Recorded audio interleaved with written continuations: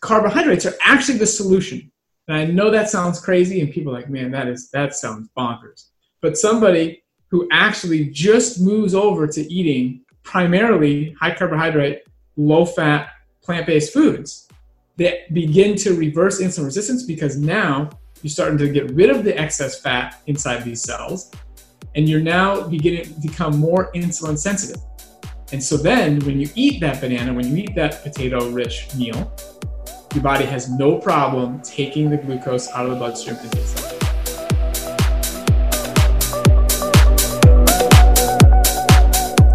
That was Robby Barbaro, and this is Follow Your Kind podcast. Hi everyone, welcome back. So Robby is one of my friends from the PPOD conference. I met him in 2017 in Albuquerque, New Mexico. Robby is a co-founder of the Mastering Diabetes program. It is an online coaching program that has changed the lives of more than 3,000 people around the world living with type 1 diabetes, type 1.5, pre-diabetes, type 2 diabetes, and gestational diabetes. Robby is just an encyclopedia of knowledge in diabetes from both his personal experience working with his clients and coaching people, as well as the research and just the leaders in the field that he has personally met and worked with. Before starting Mastering Diabetes, Robby has spent many years working in Forks Over Knives, a documentary that I'm sure many of you have seen and that has changed the lives of so many through revealing the truth about the health, ethical, and environmental implications of consuming animal products. This is a conversation where we dive deep in understanding the nature of diabetes, the biggest myths surrounding it, the financial consequences of diabetes on our economy, and the power that plant-based nutrition offers in healing our bodies. I hope you enjoy.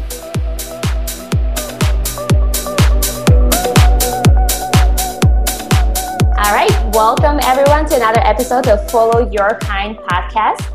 I am extremely excited to have today on my show my now friend for 2 years, Robby Barbaro. Hi, Robby. I am so excited to be here. Thank you for having me. I love the name of your podcast. Oh, thank you. Thank you. I appreciate that. So just before we start, I want to give you like a quick background of how I met Robby. And this is Robby, just so you know how you live in my memories. Every time I think of you is we met at the plant-based prevention of disease conference, not last year, but the year before. And I remember you, well, first of all, you, Tara and Katie were like the three brightest people in the room, and you were like so serious and so completely immersed in the discussion of all the evidence-based plant-based nutrition. And I was like, who are these people? And you would have like your piles of fruit, this amazing fruit that was coming from somewhere that was not coming from the like everybody else's buffet. And then I saw you pull out this huge box of fruit that I then learned that you travel with in the plane and put it in your carry-on. And I was like, this is like the most bizarre thing I've ever seen. That's too good. Yes, that's all factually true. I remember meeting you at that conference. You were also the bright light that had to join the group, so we had all four of us. It was a lot of fun. Yeah, no, it really was. And so you always travel with that box of fruit, not that specific box, but a box of fruit that you take as your carry-on and bring it on the plane and never have like problems with it. Essentially, yes. So the point is that no matter where I'm traveling, I take matters into my own hands. So if I was traveling to a place where, I knew the person and that they had already bought food and they showed me a picture and I'm confident I'm going to have right. Like I literally would need to see a picture to believe it and see if the stuff is ripe or not ripe. And then I would be like, okay, you know what? I don't need to bring as much of my own stuff. But in most cases, I always just bring my own, and I have enough food for at least a day or two while I get situated and shop at the local stores. But yes, you can bring a banana box. I'm not suggesting that other people bring an entire banana box because it's kind of heavy and it looks a little awkward. I get some funny bucks walking through the airport. It's great. But the point is... Talking about conversation starter. Yeah, absolutely. Absolutely.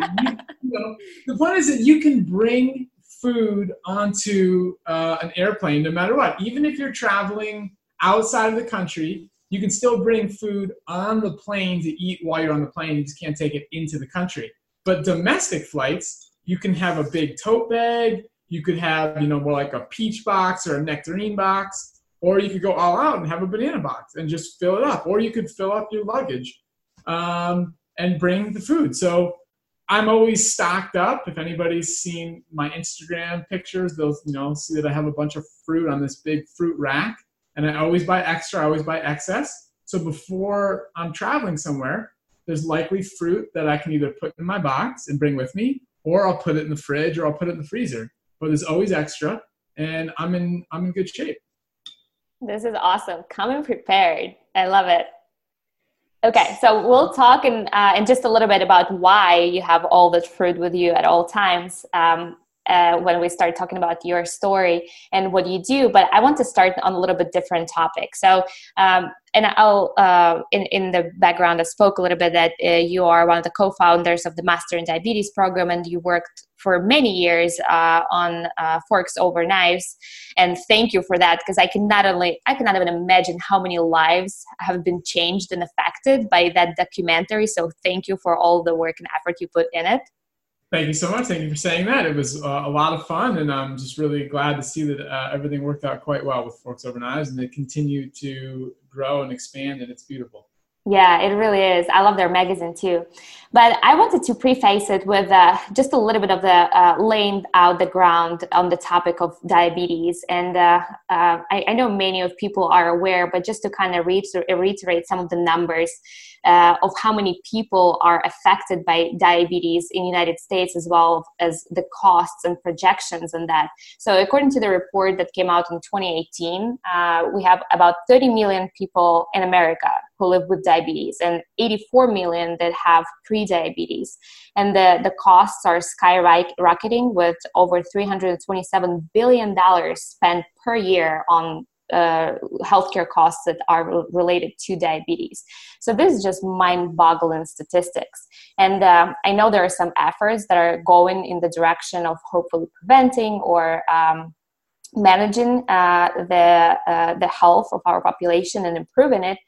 But it doesn't seem like a lot of people are aware of the evidence, scientific-based evidence that is available today about the disease itself, about what causes it, kind of what some of the different types and components are, and that there is even a possibility of not only prevention but also arrest and reversal of disease.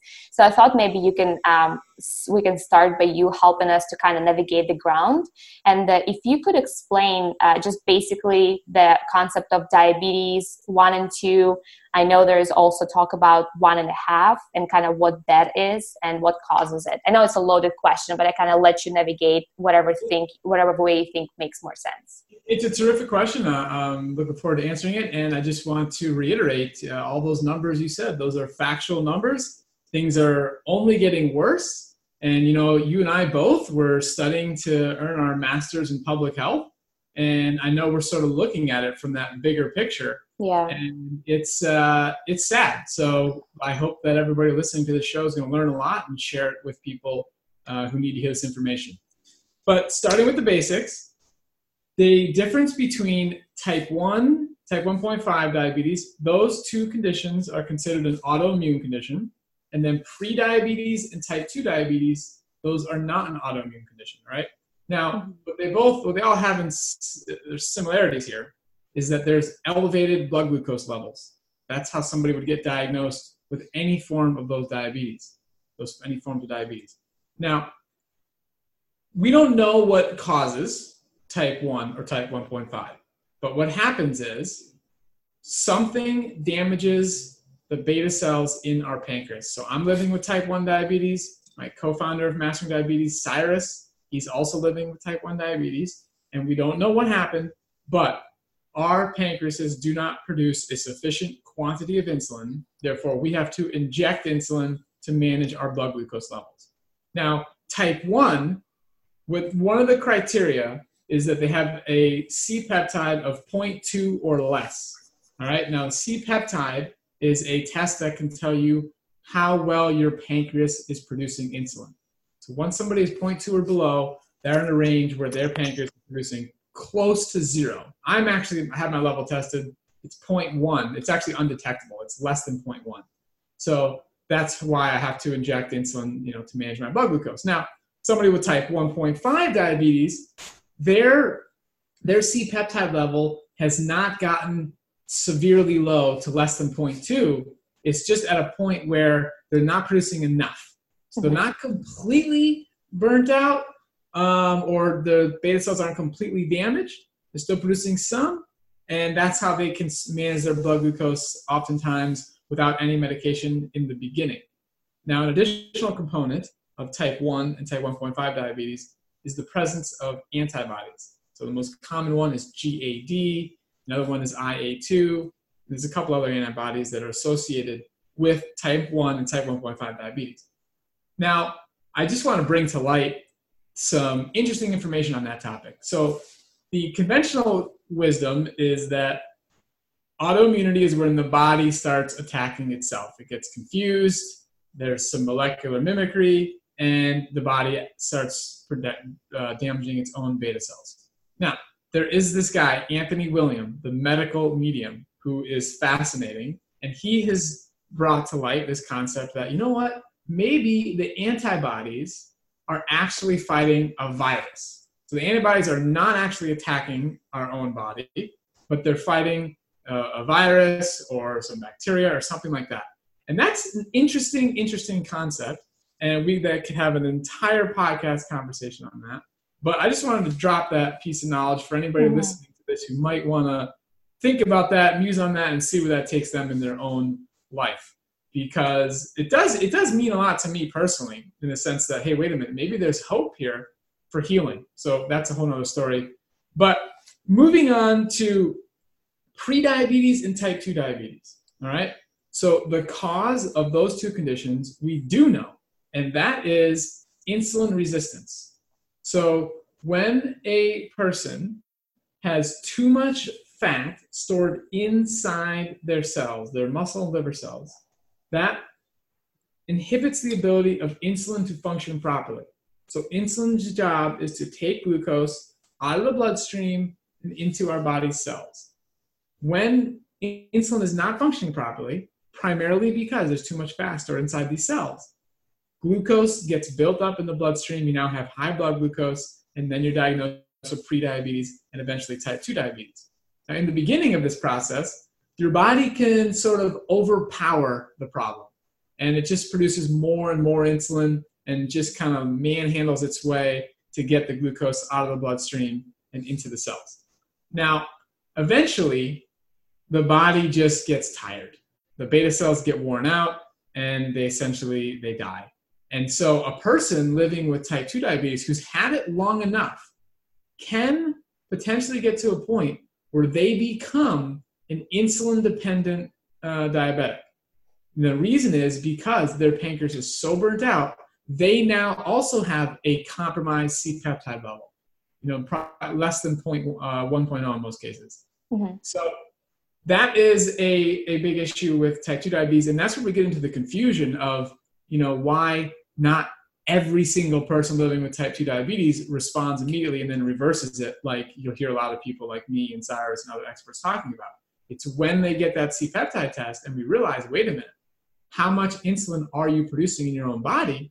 Then we can answer the question of what is your ability to completely reverse the condition. So pre-diabetes, in most cases, again, if you catch this stuff early, people are producing excess amounts of insulin, and they absolutely can reverse all their diabetes symptoms, lower their A1C, lose weight, all that stuff, because they have plenty of insulin being produced. They just need to reverse the insulin resistance so the insulin can function properly. Mm-hmm. So that was a lot of information. I hope people are still with us. You still with me? I am. No, I definitely am. And one thing I want you to highlight is the concept of carbohydrates or sugars causing type 2 diabetes versus fats. Can you elaborate a little bit more on that? Because I think a lot of people are not up to date on that kind of mechanism. Yes, so I'm glad you asked. Now, here's what happens. And again, the reason people are so confused, makes complete sense, because somebody could be living with diabetes, type 2, type 1, doesn't matter. And they eat a couple bananas, 1 or 2 bananas. They eat an apple or 2. They eat a potato dish. And it's a very healthy, clean one. Maybe they saw me or you on Instagram and they decided to make one of our meals, and they eat it, and boom, their blood glucose skyrockets. They see a 200, a 250, a 300.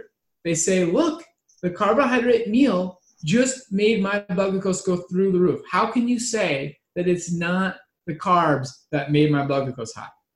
And that's very logical. I get it at that point. But if you don't know that piece of information about what is insulin resistance and why is your body having a challenge taking that glucose out of your bloodstream into your cells, then you'll be confused. And the missing piece is that insulin resistance is primarily caused by excess fat stored inside your muscle and liver cells.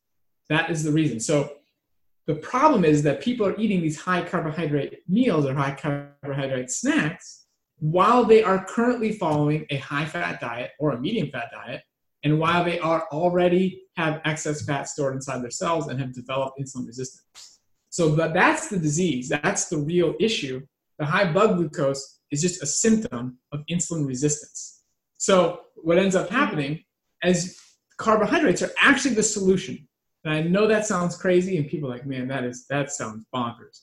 But somebody who actually just moves over to eating primarily high carbohydrate, low fat, plant-based foods, they begin to reverse insulin resistance, because now you're starting to get rid of the excess fat inside these cells. You're not contributing to it, and you're now beginning to become more insulin sensitive.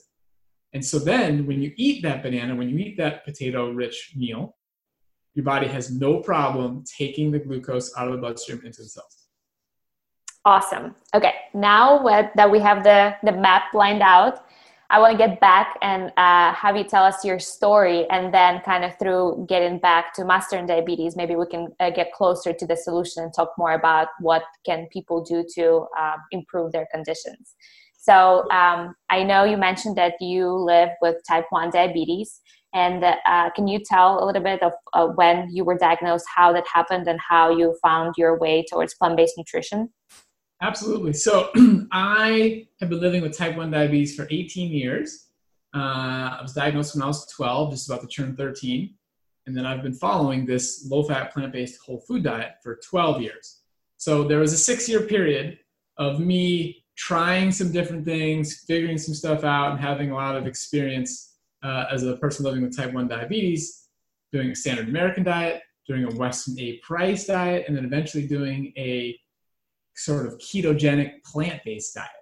So right. In short, the most important takeaway point from my experience was that when I did the plant-based ketogenic approach, okay, where I was not eating more than 30 grams of carbohydrate per day, was getting pretty much all my calories from nuts and seeds, and I had a lot of greens. Mm-hmm. When I was doing that, as a person living with type 1 diabetes, my total insulin usage was roughly 10 units, okay? That's a very small amount of insulin. And I want to address this point because there's so much confusion, especially in the world of type 1 diabetes, where people think taking less insulin means insulin sensitivity, or taking less insulin is better. And that's not necessarily the case.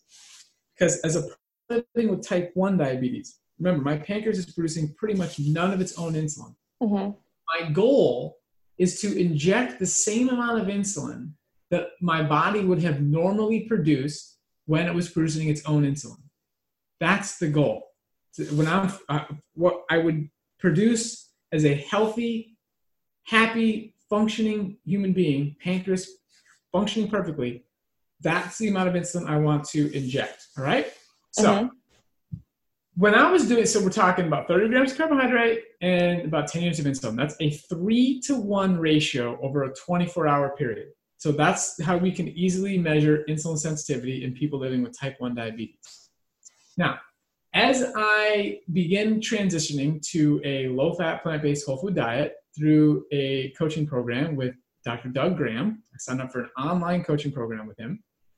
I started to, the first week, ate nothing but bananas, literally just bananas. Every meal, every day, just bananas. How many bananas a day would you eat? Well, that's a good question. I would say 10, 15. Okay. I mean, in the beginning, your stomach isn't used to that volume of food. So the part of this benefits of this type of diet anyways is that it's kind of naturally calorie restricting because of the volume of the water and the fiber. So in the beginning, I probably, it wasn't super easy to eat the calories I needed. And then over time, I could eat more bananas in a day, if that makes sense. So anyways, I started eating. Then next week, I eat bananas and lettuce. And then the next week, I add another fruit. So now I'm doing this basically straight up fruit-based diet, lots of mono meals. And what ends up happening is I increase my total carbohydrate intake to roughly 700-ish, 750, 800 grams of carbohydrate per day. And my insulin usage, it goes up, roughly now. I mean, I'm going to give you the current numbers of today. It's roughly like 750 grams of carbohydrate per day, and then roughly, 36 to 38 units of insulin. So the total units of insulin goes up, but my insulin sensitivity has improved dramatically. So that's where now my 24-hour insulin sensitivity is more like 18 to 1.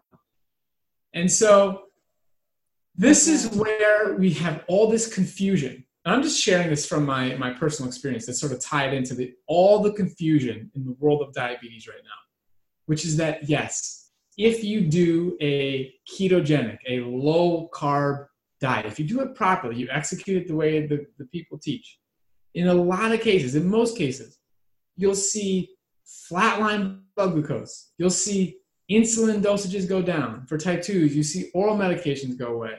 Rapid weight loss. You'll see cholesterol improve. You see all these great benefits. And people are like, wow, that's the solution to diabetes. I mean, why do we need to do anything else? And the problem is, so in my own personal experience, I felt terrible. I was on campus at the University of Florida, several situations where I essentially blacked out, and it was really scary. So that's what led me to seek out other approaches, and that's how I ended up finding the plant-based approach.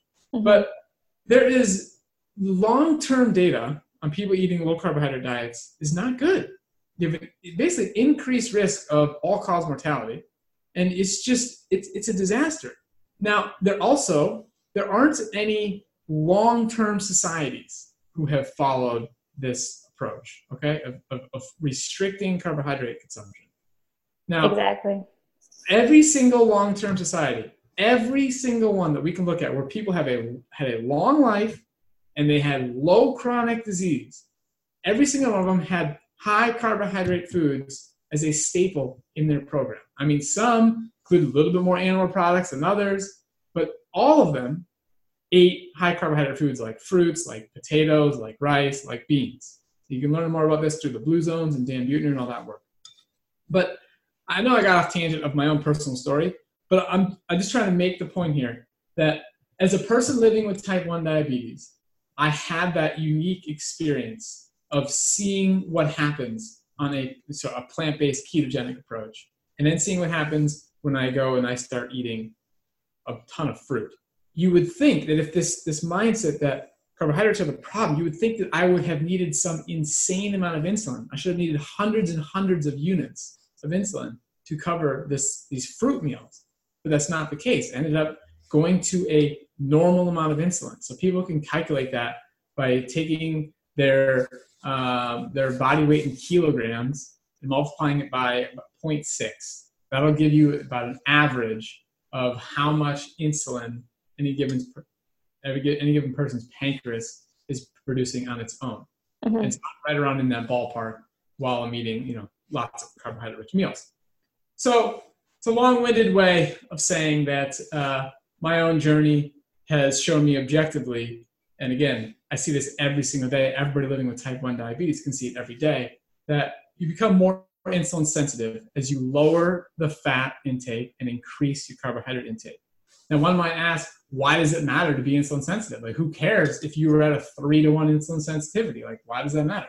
And the reason it matters is because if you look into the research over and over and over again, you will see that insulin resistance is connected, or a sort of a precursor or a central node for a wide range of diseases, including cardiovascular disease, including Alzheimer's, PCOS, erectile dysfunction, cancers. The list goes on and on and on.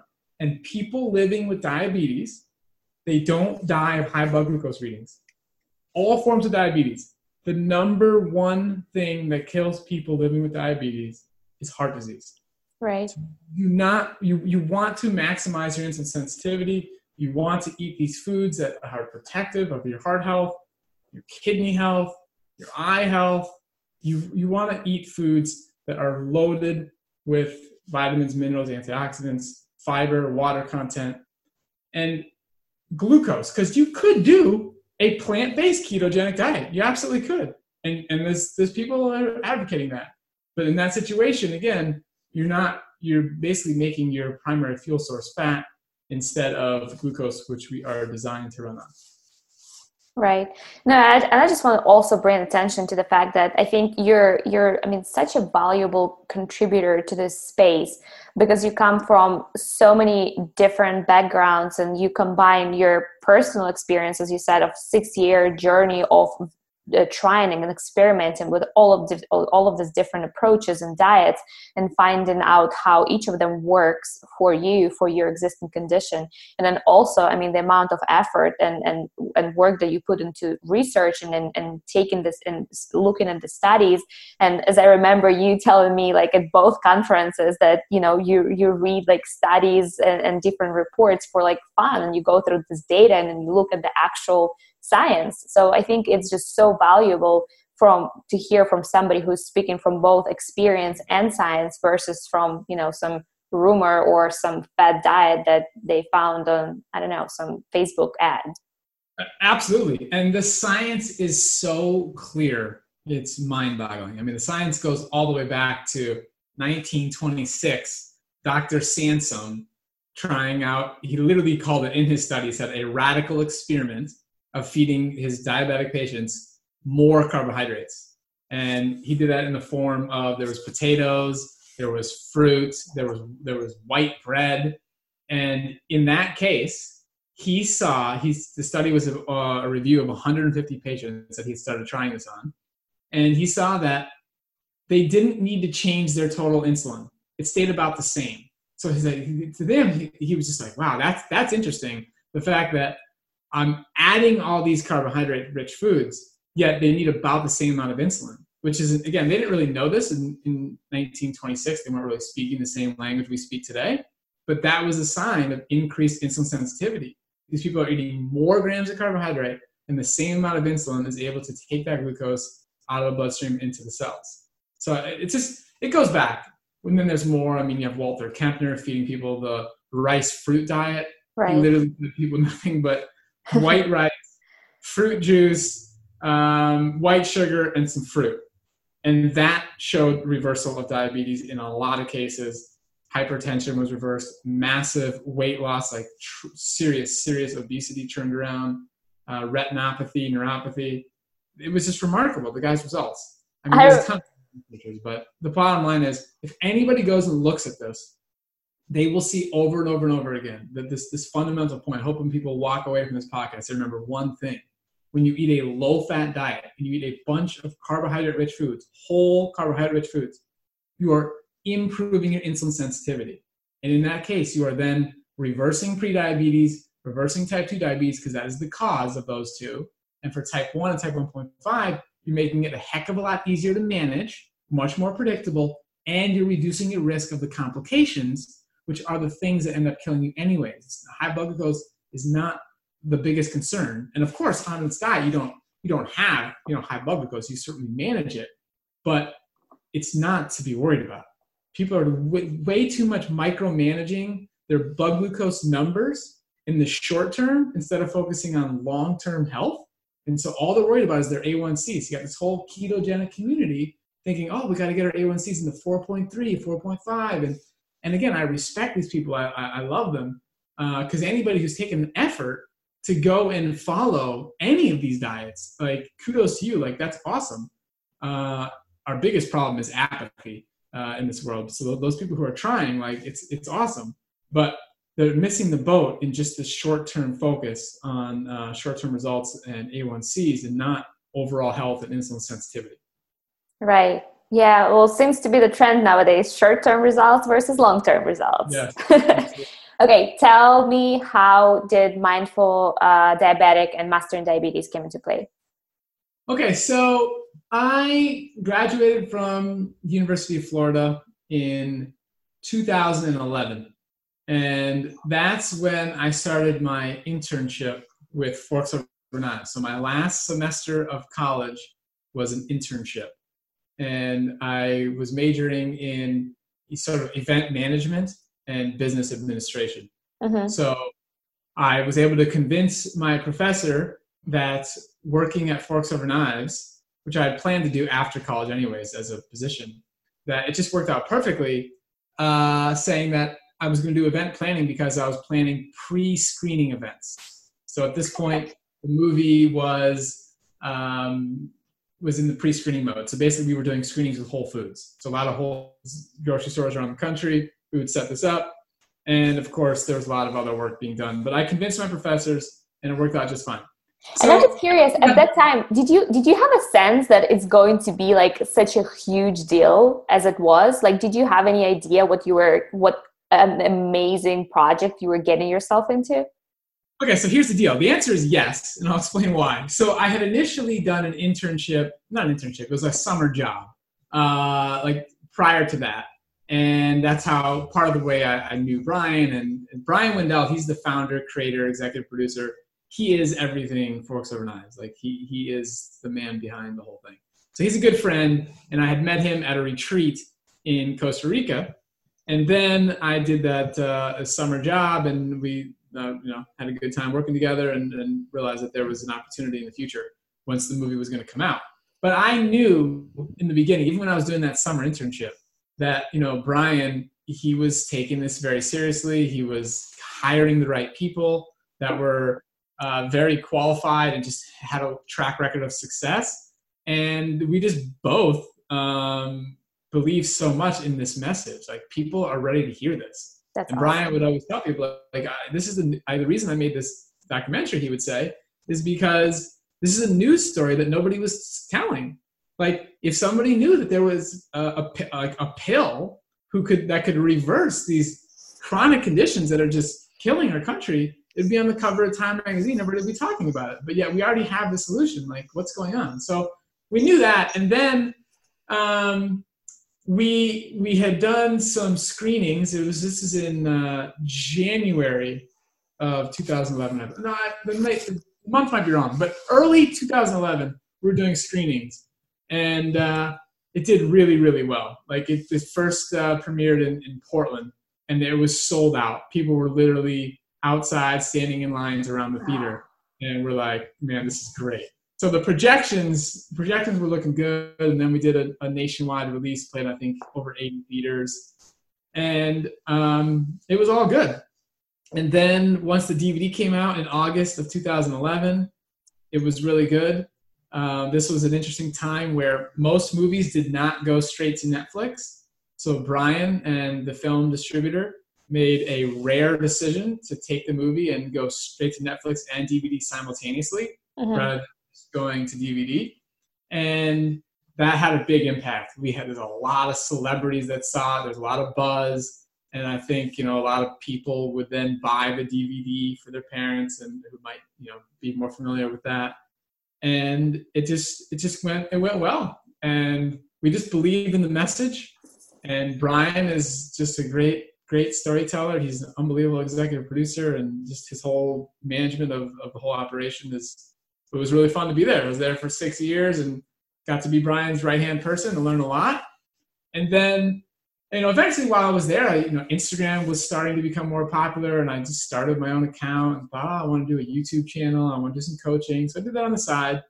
And then Cyrus and I met up while we were doing a speaking engagement in San Francisco, and he was sort of doing the same thing. He had his Mango Man Nutrition and Fitness. He was coaching people. He was providing education, and we started doing some group coaching together.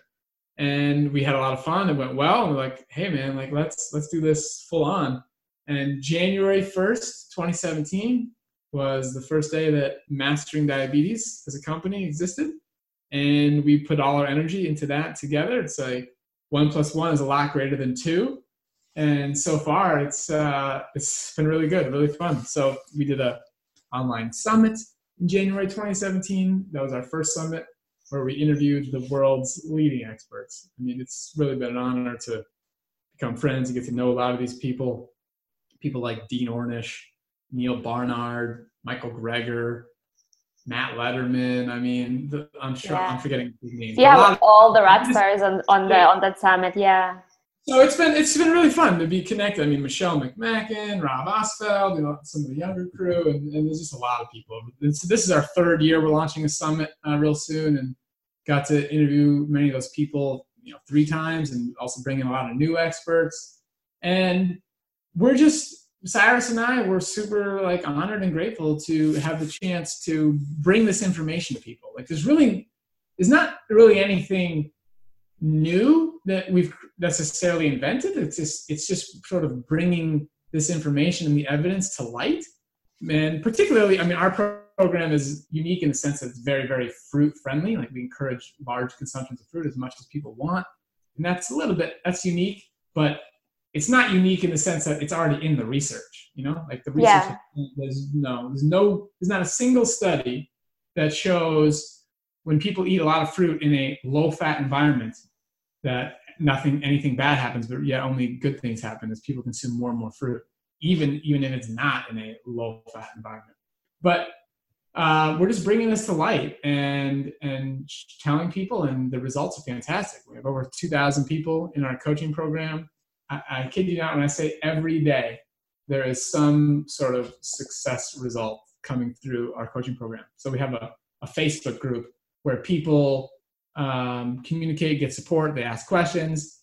Our team answers all questions within 24 hours.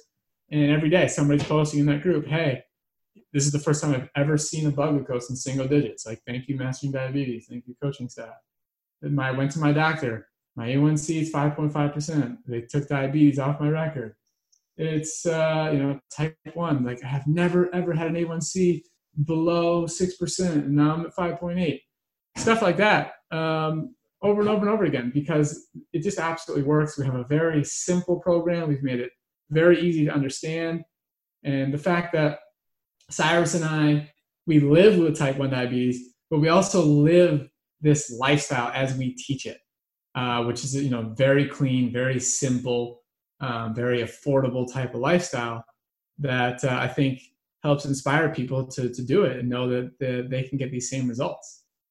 No, that's so amazing. And tell me, so this is the program, who's like the perfect kind of customer or consumer for this program? So anybody who has diabetes 1, 2, 1.5, or pre-diabetic, or interested in information and community or coaching and support? So the ideal person is anybody who is currently living with any form of diabetes. So type 1, type 5, pre-diabetes, type 2, or gestational diabetes. We can help all forms of diabetes. No questions asked. We guarantee it. We have what we call an action takers guarantee. If somebody comes into our program and you prove to us that you've done what we've asked you to do and you didn't get results, then you get your money back. So we have an action takers guarantee. Wow. The other person who could be a good fit is somebody who really believes they are at risk for prediabetes. They've been told that maybe their A1C is slowly elevating, or they have a family history of it, and they're ready to take action in order to optimize their overall health. And I say that because, of course, this program could apply to any disease. Somebody could have heart disease, they could have kidney problems, like all this stuff could happen, and we could help them. But we're not designed to do that. When you look in the group, the vast majority of the conversations are, they're diabetes specific. When we do our live Q&A calls, people are asking about diabetes, or asking about blood glucose, and all the medications that are involved. And that's the stuff we are really experts in, and not so much in all the nuances of other conditions. Although we've certainly, like, you can go look on our website. We've had many people reverse fatty liver disease. We've had a woman who reversed stage 3 kidney disease. Wow. Neuropathy, retinopathy. We had somebody who was told he's supposed to have, he needed 6 bypasses, and he found our summit and decided to try the diet first, and he avoided those bypasses. So that's heart disease in remission right there. So, but again, all those people, they also had diabetes, and that's what they came in. That was the main thing they were focusing on. And then as an external benefit, these other conditions got solved as well. That is so cool. What it is that you think, and I'll make sure for the listeners, I'll make sure to include the links to the programs and to the sign-ups and to the summit that we mentioned in the show notes to make sure people can easily find you. But what it is that you think that the participants of your program, what is the most valuable thing that you think they get out? Is it the community support? Is it the kind of the science that they were not aware of that's kind of broken down in the way that they can understand? And the reason I'm asking this question is because I'm in healthcare, and I'm curious how the methods and kind of the approach that you're taking can also potentially be taken up to a level where it can be made accessible to larger populations of people. As we talked about at the beginning, the CDC has a diabetes prevention program right now, but theirs is structured differently, and it certainly does not have nearly as much of an emphasis on whole food, plant-based nutrition that is, high in whole carbs. So I'm just curious what it is that you think that people are getting out most from the program. So that's a fantastic question. And there's 2 different answers depending on the stage at which they are in. So community is so important. And that is what helps people stick to this long term. That's one of the components of long-term success, is surrounding yourself with other people who do this, who you talk to about it, who you can share recipes, share ideas, have some accountability. It's great for long-term success. Now, in the short term, I would say the education that we provide and sort of the nuanced experience that we have in helping people through the transition and really getting over the fear of, like, wait a minute, why is my blood glucose 250 today? And how do I handle that? Or for people living with insulin-dependent diabetes, the dawn phenomenon. Why is my blood glucose going up when I exercise? Or this specific food is resulting in this result. And our ability to make those tweaks and make those adjustments with a system that has, you really basically 24-hour availability, in the sense that we're going to get back to you within 24 hours, is very unique. It's very special, and again, Cyrus and my personal experience adds a lot of value there in the beginning.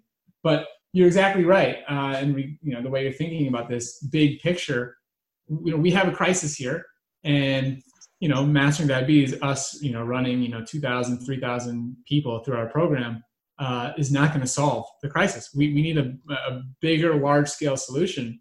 And I really think it just comes down to people getting the facts straight. There's going to have to be some level of accountability where people like organizations like the CDC and other organizations, they can't not tell the truth. You look at the ADA, it's just the facts are incorrect. Like, it's just missing. It needs to be a truly evidence-based program and guidelines, and it just doesn't exist. So, one thing we didn't touch on, which is the fact that you'll have a lot of people go look at studies that said they compared a low-fat diet and a low-carb diet, and they saw the low-carb diet outperformed it.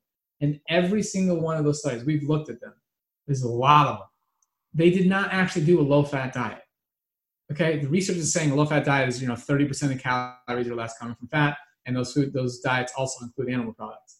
We're saying a low-fat diet is a maximum of 15% of calories from fat, and it reduces or eliminates animal products. So the fat that you are eating is coming from plant foods and not all the saturated fat that is found in animal products. Right. So it's just, I know you and I, we think about it on a regular basis as and the stuff we're learning and being forced to go through an education. And I'm just shaking my head all throughout this process, being like, what is going on? And every time. Mine's an online education, so I'm writing forum posts and just consistently just reminding people, like, where's the logic? I mean, where is the logic here? Well, we just did an interview with Rip Esselstyn today, and he was saying that the healthcare budget is like $3.7 trillion. And he said that the defense budget is somewhere around like 800 billion. That is just the discrepancy, the amount of money we are just wasting. And he was also explaining how, majority of that 3.7 trillion is on these chronic diseases that we have answers to. Like we know how to reverse heart disease. We know how to prevent heart disease. That's our nation's #1 killer. We know how to prevent and reverse diabetes. And then you have prostate cancer, you have breast cancer. There's plenty of case studies, research showing reversal of these diseases. And yet, this is not the diet that's being taught. This is not the diet that's being fed to our kids in school. Like we have these public health problems. So I commend people like you and anybody else out there who's fighting the good fight and trying to sort of change these organizations. Everybody's got to do their part. I'm coming at it more from the private sector and just being like, hey, we're going to help people who are ready to be helped. And hopefully there's a snowball effect and more people, just showcase what's possible. And eventually these organizations can't ignore it anymore. That's part of my mission. But, absolutely. Yeah, absolutely. And thank you so much for everything that you do and for the just amount of the integrity that you have in your work and the passion that you speak with. I mean, it's definitely not missed. And the amount of people that I'm sure are touched by your program, I think you said it's over 2,000 people that went through your program already. And I'm sure the ripple effect reached to so many more people than that. So thank you for everything that you do as well. And I want to be respectful of your time. I know you have another meeting and I've already taken an hour of your time that I'm very, very thankful for. I have one more last question that I like to close with, but I wanted to first check if there's anything else that you wanted to share with the audience, maybe some parting words that you want to say before I ask my last question. Well, this is great. I'm excited to answer the last question, and I really appreciate everything you're doing. I mean, you're an unforgettable personality, and everything you got going on when we first met in conference, and now you're doing this podcast and you're taking the time to get the education. So like, thank you for everything you're doing and contributing. Like we all have to contribute to this. Everybody's got to play a part. Everybody's got to do their role.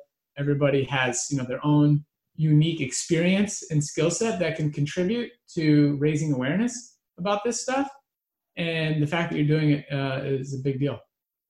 Thank you so much for your words. And absolutely, together, I really believe that it only takes 10% of the population to get the curve and to get the ball rolling for the tipping point for everybody else to change their perspective. So I think between you and me and a few more people, we got it started. That's right. Let's do it. Okay, so I usually finish with a question of kindness. So as you know, the name of the podcast is Follow Your Kind. And the way I look at it is each of us has their own definition for the value of kindness, but intrinsically, every single one of us wants to be kind. So I think by really thinking through, reflecting on our value of kindness and following it intentionally in our daily lives, we each get to make this world a better place. So I'm curious about your definition of kindness and what it means to you, and how do you follow it in your daily life? What a fascinating question. I love that.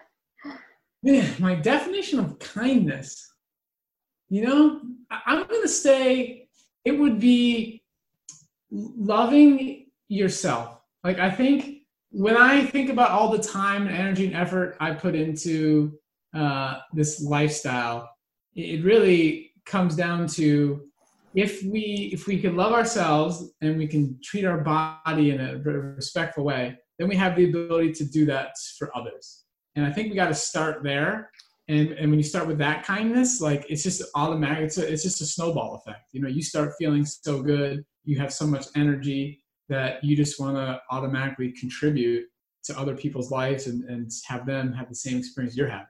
So I think it starts with, kindness to your own body. And I think at the beginning, it starts with the foundation would be a healthy diet, a healthy lifestyle, starting with food and movement and sleep and all that stuff. But of all those things, the one where we are the most off base is our diet. So just loving yourself and eating food that you know serves your body well and makes you feel amazing. I love it. Amen. I'm smiling through as you say the words you're saying. Awesome. I love that. Well, thank you so much. Smile through the microphone. Thank you so much again for your time, Robby. I really appreciate it. I will post. I'm really excited about posting it up. We'll include all the links that you would like me to include. And I'm sure it's not going to be our last interaction. I'm looking forward to seeing what amazing impact you're going to make in this world. Thank you so much. I'll see you soon. See ya. Thank you.